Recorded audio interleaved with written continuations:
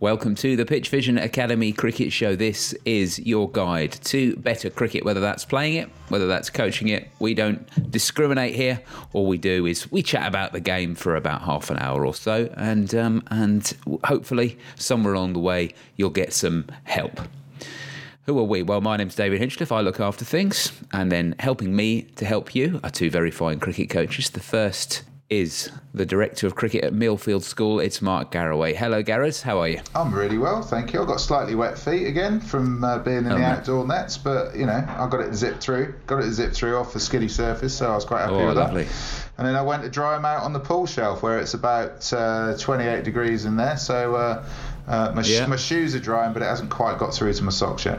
I was going to say socks on the radiator time, is it? That is the next port of call, yeah.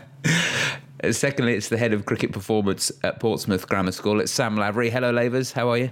Very well, thank you. Very well. Lovely weather down here now after a pretty grim couple of weeks. Yeah. We're thinking about going outside ourselves at the weekend to see if we can squeeze in something on the AstroTurf at the facility we use on Sundays. So, nice. Very excited if we can do that. Yeah. No, it's quality, mate. If you get outdoors, it's just even if it's really freezing. I think because people have been cooped up or not actually playing at all, their enthusiasm when they get out there is magnificent. So, good luck with that one. Keep us posted. Yeah, fingers crossed. Speaking of facilities, of course, Gareth, anyone who's been keeping up with Pitch Vision Academy in recent times over at pitchvision.com will have noticed that you have been searching for ideas for your new indoor cricket facility at Millfield. And, of course, you've done an article this week for us as well to talk about that. But I thought we can't miss this opportunity to talk about some of the ideas that you had given to you over the course of the couple of weeks that it's been up. So maybe we can go through that a little bit and just discuss it and see what your thinking is on and see what we think about it as well. So let's start at the start, shall we? That's probably the best place to do it. Yeah, I had some quite strong views on what I wanted to start off with. The first ports of call, when you're talking to funding agencies and to budget holders and all of that, you know, you've got to really go in with what your fundamentals are. So I had quite a clear mind. The interesting thing for me is that many of the people who contributed ideas off of Pitch Vision through the many ways that we asked for it also had the same starting point, which I thought was very pragmatic. I have to say, I was expecting people to come in with all sorts of wacky ideas to start off with, but the first few was purely down to, you know, making sure that you get your space right, as in big enough to give you that flexibility, and looking at it and looking at the designs and working with the architects, we're going to have a significant space in which to be able to practice. And that's one of the biggest constraints that we have in nets, is that we don't have enough width a lot of the time to have enough net areas, but also to be able to open it up to small-sided stuff, indoor cricket or fielding practices. And equally, we don't have enough length for fast bowlers in particular to run up at full distance. You know, we've never had a facility at school which has allowed a fast bowler to come off a full run and deliver their skills to a batter. So that was our first thing. So yeah, we're very much mindful of that and going to have enough length and width that we can have flexible working areas. Yeah, the sight of a fast bowler pushing off the wall is a very common one, isn't it? Get right up to the wall as far back as you can. I wonder if that's a bit of a psychological thing, is whatever distance that wall is, I'm going to be pushing off it because I'm going to be bowling fast. I wonder if that becomes a thing. I don't know. That's just popped into my head as an idea. Yeah, and of course, you know, you can do a lot of work, can't you, in confined spaces with fast bowlers. And certainly watching our guys, and particularly Dan, working with fast bowlers, you know, it's almost any space that he can grab, he can do something positive in. So it's not to say that you can't develop fast bowlers unless you have a 20-plus metre run-up in a sports hall. But obviously to have the opportunity eventually for them to run up in a live situation against a batter was something that I wanted to try and incorporate, and a number of the readers and contributors wanted to incorporate, and that's what we're going to do. The nets that I use at my club have about a 5 metre run up for fast bowlers, so that even the spinners are a bit tight on that one. And it has been known for someone to open the door and then decide to run in from outside. I've seen that happen once or twice, although it's probably not very safe because there's a step. But somehow they managed to do it once or twice, but then they give up. Yeah, well, we had that at Hampshire many years ago at the old ground. We used to have Kevin Shine, who's the head coach now, the lead fast bowling coach for England, fantastic bowling coach, used to start his run up in the gym, come down the corridor past loads of chairs that used to be stacked up, because that was also where we used to have our lunch in game time as well. We had our lunch in the indoor school, so he'd run past the chairs, past a curtain, slightly go round a little bit to then straighten his run up, often overstepped by about 7 yards, and bowl a bumper on the slickest surface in the world at me mostly. So that was fun. Really enjoyed that. And that was what it was. So no, we're going to move the chairs out of the way and lengthen the hall at Millfield, which is going to be a real bonus. So that's good. So that was the starting point, and then from that we were looking.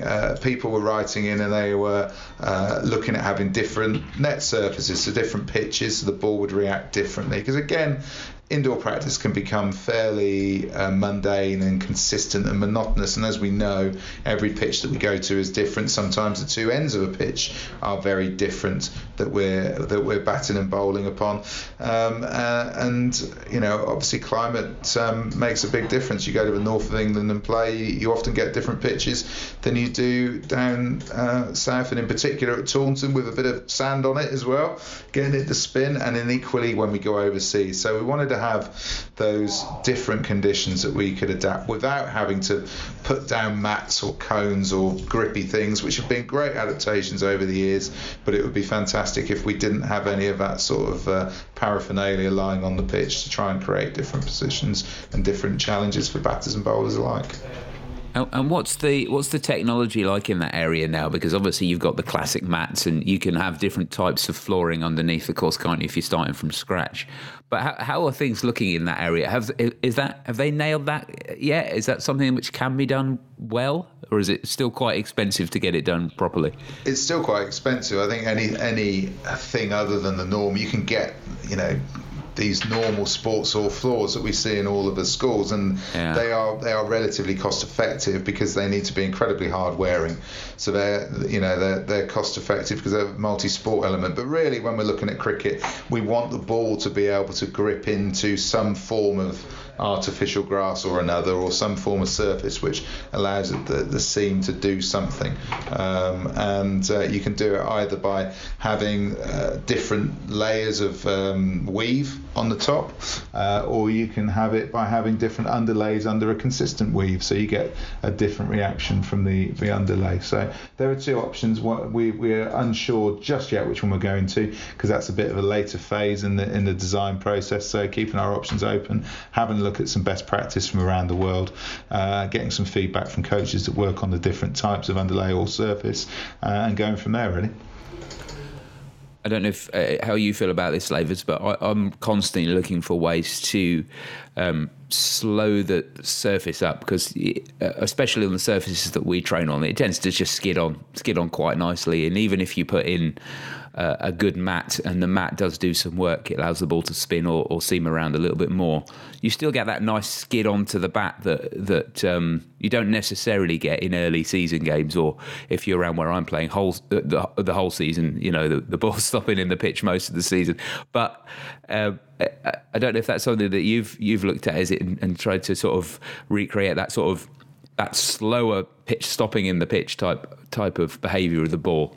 Yeah, we have a kind of a usual format for our setup if we're in a net session at the moment with the senior group, and that's we're quite fortunate. We've got 5 lanes in our sports hall, but to go with the 5 lanes, we've got 8 mats.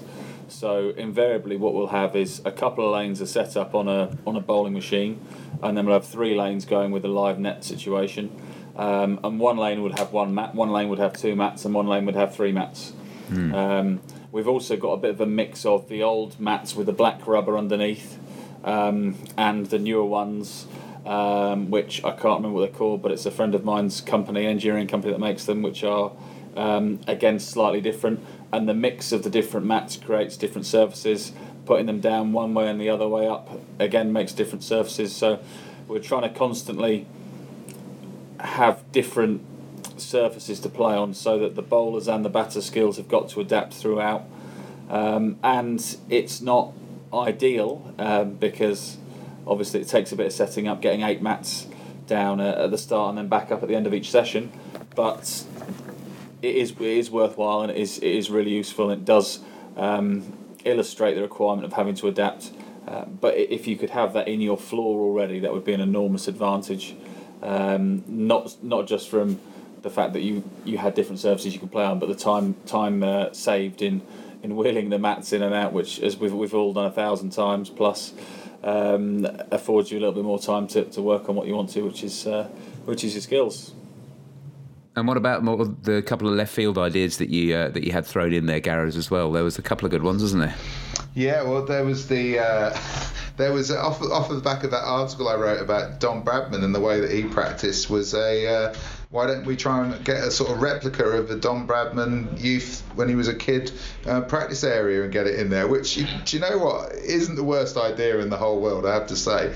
And I've sort of been thinking, as I tend to do when I'm on my long drives to various places, about how you could make a lightweight but sturdy enough cast of Don Bradman's little brick wall and his water tank, corrugated water tank to practice against, and put it maybe in one of those sort of golf ball sock nets, that you can close off, and have people hitting. So that sort of thing. Because again, the cast obviously hasn't been designed yet, but certainly those golf nets are available. We've used them in events that I've done, sort of PR events where you want kids to be safe whacking balls around in that confine in a big open space, maybe on a huge cricket ground. So that could work. I liked it as a concept. The other one, which isn't, I suppose, wacky, but it's about heating and having the capacity to heat the hall to extremely high levels in preparation for acclimatization, I suppose, going into Sri Lanka or India or Australia as England had. Now, I think that's great, but ultimately we really want to use our financial resource to things that are more specific to the needs of the kids here playing cricket, rather than maybe something in England and Australia and India might want to incorporate into their national governing body building. So I liked it as an idea. I could see it being relevant at a national level, but not necessarily at a school one.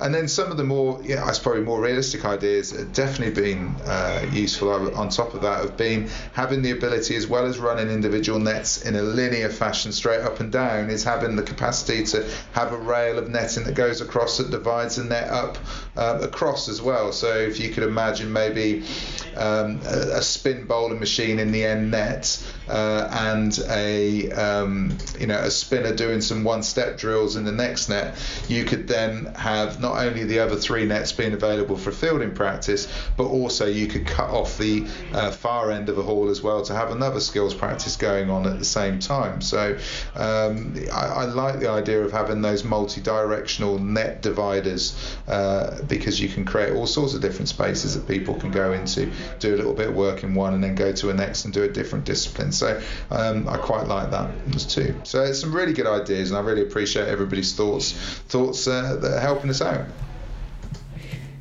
I think those electric bar heaters are about 25 quid each, Gareth. So just chuck a few of them around the edge, and away you go. We'd need a few. I'm not sure quite about the environmental impact of those electric bar heaters, but no. I mean, the great thing about this new build that we're having is that the insulation keeps the temperature between 16 and 20 all times of the year. So whether you're in the middle of winter or whether you're in the middle of summer, and that's again the challenge, isn't it, in indoor centres? They can be either freezing cold or boiling hot, and this new technology that's out there, that's come over from Canada, allows us to have a more constant temperature, which sounds pretty good to me, those sort of ranges.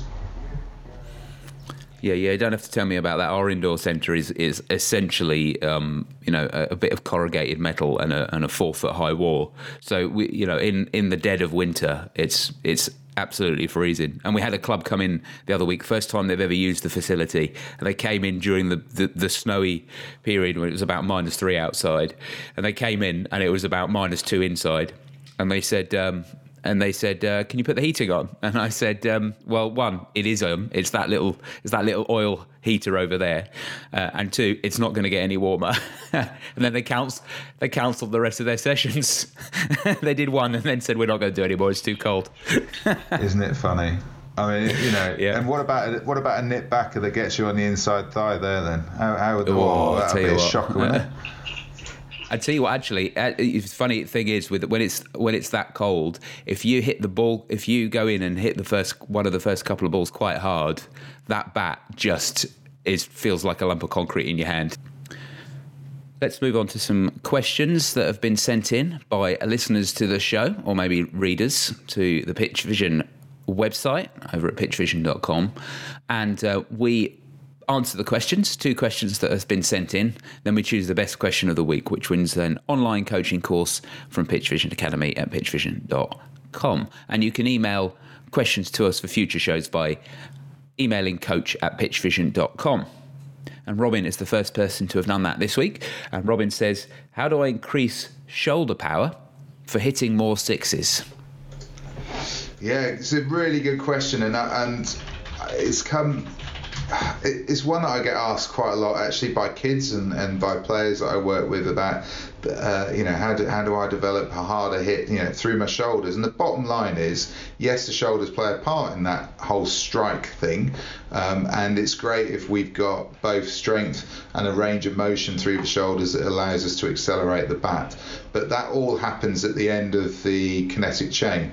So really, we could have the strongest shoulders, the most flexible shoulders, but if we are not utilising the ground and how we develop force initially by putting a force into the ground and then receiving it on the way up and then transferring it up through our body into our shoulders and then across our arms into our hands, then there's no point in us having strong shoulders if we're doing that poorly. So it's about a whole body movement rather than being like Chris Gale. Chris Gale is somebody who is so strong that sometimes when his mechanics don't work for him, he is still able to muscle the ball out of the ground. But very few people are like him in world cricket. Very few indeed. He is immensely strong. Having seen him throwing weights around in the gym, you can understand that sometimes when he gets a lot wrong, it still goes 100 metres or 90 metres, which is enough for most grounds. But if you look at a lot of the biggest hitters in the world, they're not necessarily bulky or strong. They're strong enough, but they have developed a mechanic that allows them to accelerate the bat quickly through the ball. So the starting point is your legs. In throwing terms, if we lose strength in our legs rather than our shoulders, then it means that our shoulder when we throw has to work 30% harder to achieve the same result than if we have strong legs. So any drop in leg strength and performance of our legs has a huge knock-on effect as that energy goes up the body, and that's no different for batting either. So for example, 2 days ago I'm throwing at one of our under-16s who looks like he'd blow over in the wind, and I was doing a real quick ball session with him with a light sort of 3-ounce indoor ball, and it's winging around his ears, and I thought, well, I'll pitch one up at him now because I forced him back for the last few minutes, and I pitched it up and he popped it straight back over my head. And what he did was stabilise his legs, step forward, put a force into the ground, stabilise his legs, then the energy went up his legs into his hips rotated, then the energy went into his torso, then the shoulders and rotated round. When they slowed and stabilised, all the energy went went along his arms, into his hands, and bang, into the back of a ball went the cricket bat, and the ball went flying over my head. And that is the way to do it. Yes, you can do your strength work, but really the understanding has to be that a hit is a whole body movement, not just the last bit of a chain, which is your shoulders into your hands and into the bat. So for me, get strong in your legs first, get strong in your core, make sure your shoulders are strong enough, and then you'll give yourself the best chance with a good technique. What we're saying there, really, Lovis, is it's a lot more of a technique thing. You've got to have the strength there, but it's a lot more of getting the technique and the timing of that whole body movement right if you're going to be powering the ball great distances, unless you happen to be very strong anyway. Yeah, you could work very hard on specifically what Robin's asked about there. You could work really hard on developing shoulder strength, and over a period of 6 months you might be able to increase your shoulder strength by 10 or 15 or maybe even 20% if you work extremely hard. But the impact that is going to have, that's going to have on the range that you can hit a ball and the distance you can get it moving off the bat is not going to be anything like the success that you would get if you could invest that 6 months on developing from a fairly orthodox technique into a really effective set of mechanics for hitting a long ball. So at no stage would I suggest that you don't want to work on your physical attributes, because that is also going to have a big impact. So it's trying to make sure you're covering all bases and you're not just saying, right, I need to do this one thing to get better. There are going to be a range of things, and you'll be able to assess what your ability or kind of current level is, technically, physically, etc. And keep trying to push those areas that are good, but also keep trying to fill in those gaps where maybe you're not so strong. And if you do think that you actually know this information already and technically you're pretty good at that, then maybe there is some work to do physically, whether it's on leg strength, whether it's on rotational power, whether it's on shoulder, whatever it might be. But definitely make sure you've got those that technical side ticked off first of all, because that's imperative to not only creating that range, but also the repetition of being able to hit it over and over again. Next question is from John. And John says, how easy is it to learn to swing the ball both ways? I can bowl away swing, but my in-swing does not swing as much or as consistently. Can you show me how to bowl both? Cool, this is a good question, isn't it? Because there are so many different ways that people have found a way to bowl a different ball. Now, very few people can bowl an away swinger as effectively as an in-swinger or vice versa. There are very few bowlers in the world that do that. You know, probably the closest that we see in world cricket is Jimmy Anderson, and that's taken him absolutely years to master that. And at certain stages, he's lost the capacity to bowl one or the other through a real intent to make an away swinger brilliant. He's lost his in-swinger and vice versa. But he would probably be the most masterful bowler at it nowadays, I think, that we see. And it's something that's almost gone out of the game, really, at the top level. And when the ball does go laterally, particularly in Test cricket, we've seen people getting bowled out for quite low scores. So it's definitely something that you want to keep working at, John, because there's a need for bowlers that can get the ball to go both ways.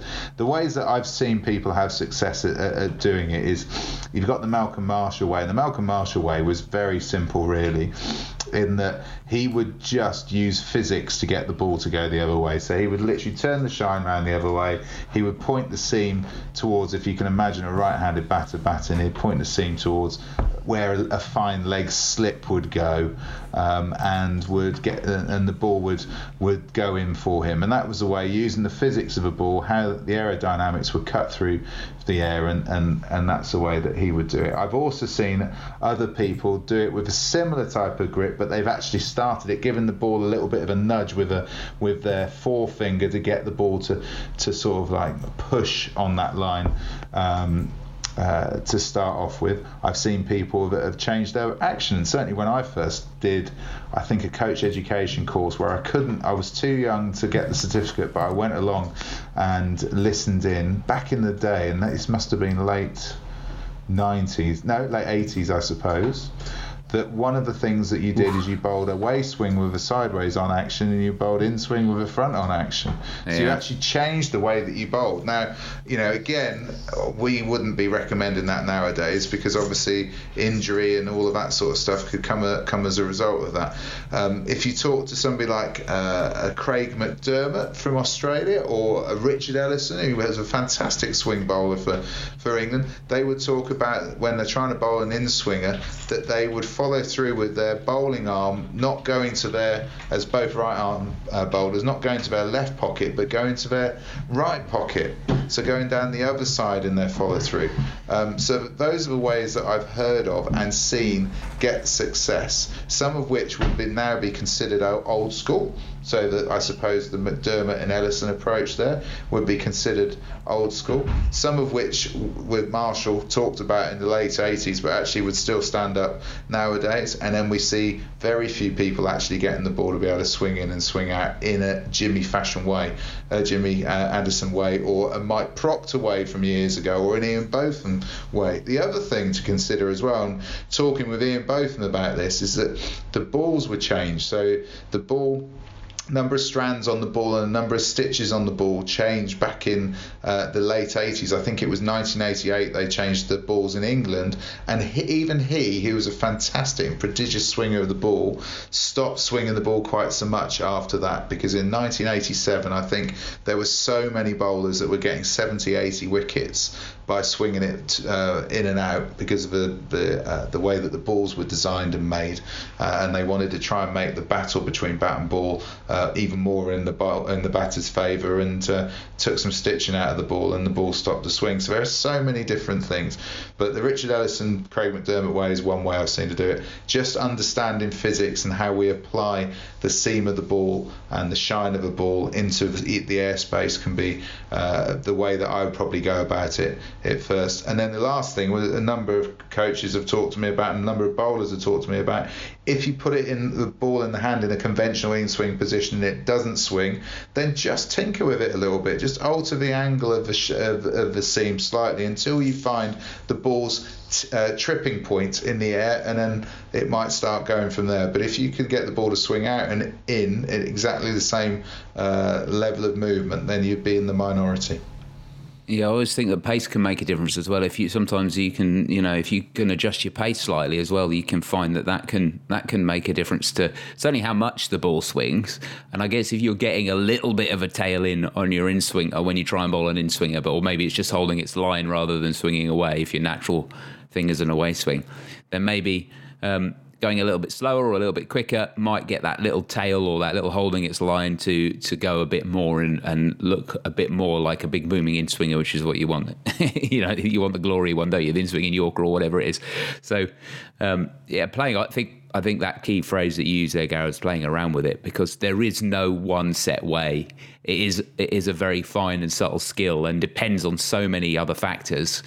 That you've just got to muck around with it really and find out what you can do. Getting that seam angle right, getting the pace right, getting your arm position right. All of those things are not a variable depending on who you are and where you're bowling. So there's no easy answer for that one, is there, Lavis? It's a very tricky process. What I generally try and talk to fast bowlers about is where are their fingers on the ball in relation to the ball when it's being released. So are they what I would call neutral, so they're right down the back of the ball, from which position you can just alter aerodynamics fairly simply really, because you're completely neutral in your release point, which means your fingers are going straight through the back of the ball and you can tilt it one way or the other and you should be able to generate that swing. Now that's a simple way of doing it if you have that action, but very few people do, as Gareth has mentioned already. So people are generally predominantly positioned with their fingers slightly to the right of centre of the ball, in which case they're more likely to be set up to swing the ball or away, or some are slightly on the other side and they're more likely to swing the ball in. So it's kind of, first of all, trying to be, if possible, if you want to swing the ball both ways, trying to be a little closer to that neutral position to start with. From then on, you've got that personal variation where you think about how the ball leaves your hand and how it leaves. What's the last point of contact with your fingers? Does it come off the middle finger? Does it come off the index finger? Does that change when you're bowling in swing or away swing? And you then think about all the physical variabilities from bowler to bowler of how similar length are their two fingers, how much there's their middle finger longer than their index finger, because that's going to have an enormous impact on what the last point of contact is between the two. So yes, you can take advice and say this is how you swing a ball away, but ultimately everyone's release of a ball out of a hand is going to be slightly different. So there is going to be that tinkering with it of changing the position of the seam in the middle or on one finger, on the other finger, changing the angle of seam. And that's going to be a trial and error process largely. If you can watch the ball coming out in slow motion out of your hand, you might get a bit of information there which shows you actually the ball is coming out and it's scrambling in a certain way, and you might be able to realign the seam or reposition it in your hand to help you a little bit. But largely there's going to be a long period of trial and error once you're into a fairly neutral release point, which is tricky enough to start with anyway. And that is the end of the show for another week. One more thing we need to do before we go is to decide on the winner of this week's competition. The online coaching course from Pitch Vision Academy at pitchvision.com is up for grabs. And the two nominees are Robin, who was talking about shoulder power for hitting sixes, and John, who was wondering about getting the ball to swing both ways. Which one did you prefer this week, Gareth? Well, it's a tough week this week, lads, because two great questions. I really like Robin's question because he came in talking about shoulders. I hope he's gone out knowing that the shoulders are one part of the overall system, and hopefully that'll help him. He's got some tips to do that. But I'm going to go with John and his question about in-swing, because we see so few bowlers being able to swing the ball equally in and out. Let's go back to the halcyon days of people that can swing the ball both ways, shall we? I know everybody's looking at pace, but why can't we do it at pace as well? That would be exciting. Brilliant. Wazzy Macrams. Let's have loads of Wazzy Macrams kicking around. A few in each country, so it's a bit of a contest. Might be good. Lovely. Love to see that. Let's get a bit of that going. Now, Gareth, if someone else was listening in and wanted to have their question answered and have their chance to win the prize, how could they get in touch with us? They give us a call on 0203 239 7543 or drop us a note on coach@pitchvision.com. That's correct. You can also find us on social media. If you contact us through pitchvision.com's social media system, that's the best way to do it. Just find the Pitch Vision Academy account there. Or you can do it on Facebook, facebook.com/pitchvisionacademy, or Twitter @pitchvisionacad. You can listen to this show every week as well. You can subscribe to the show for free. Just do a search for Pitch Vision Academy in your favourite podcast app, or go to pitchvision.com/academy and click on the podcast link to get all the old shows, stream them, download them, subscribe to them, or just read the show notes. That would be a strange thing to do, but they're certainly all there. That's all for this week. We hope you listen next week. But until then, have a good week. Cheers, Gareth. Cheers, Lavers. Cheers, fellas. Cheers, guys. I'm off to read the show notes, David.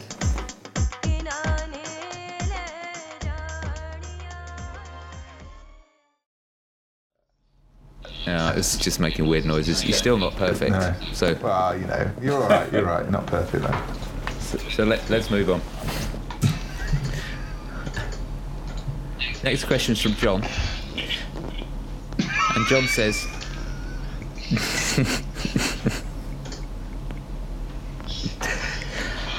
What does John say? What does John say? Let's find out. How easy is it to learn to swing the ball both ways? I can bowl away swing.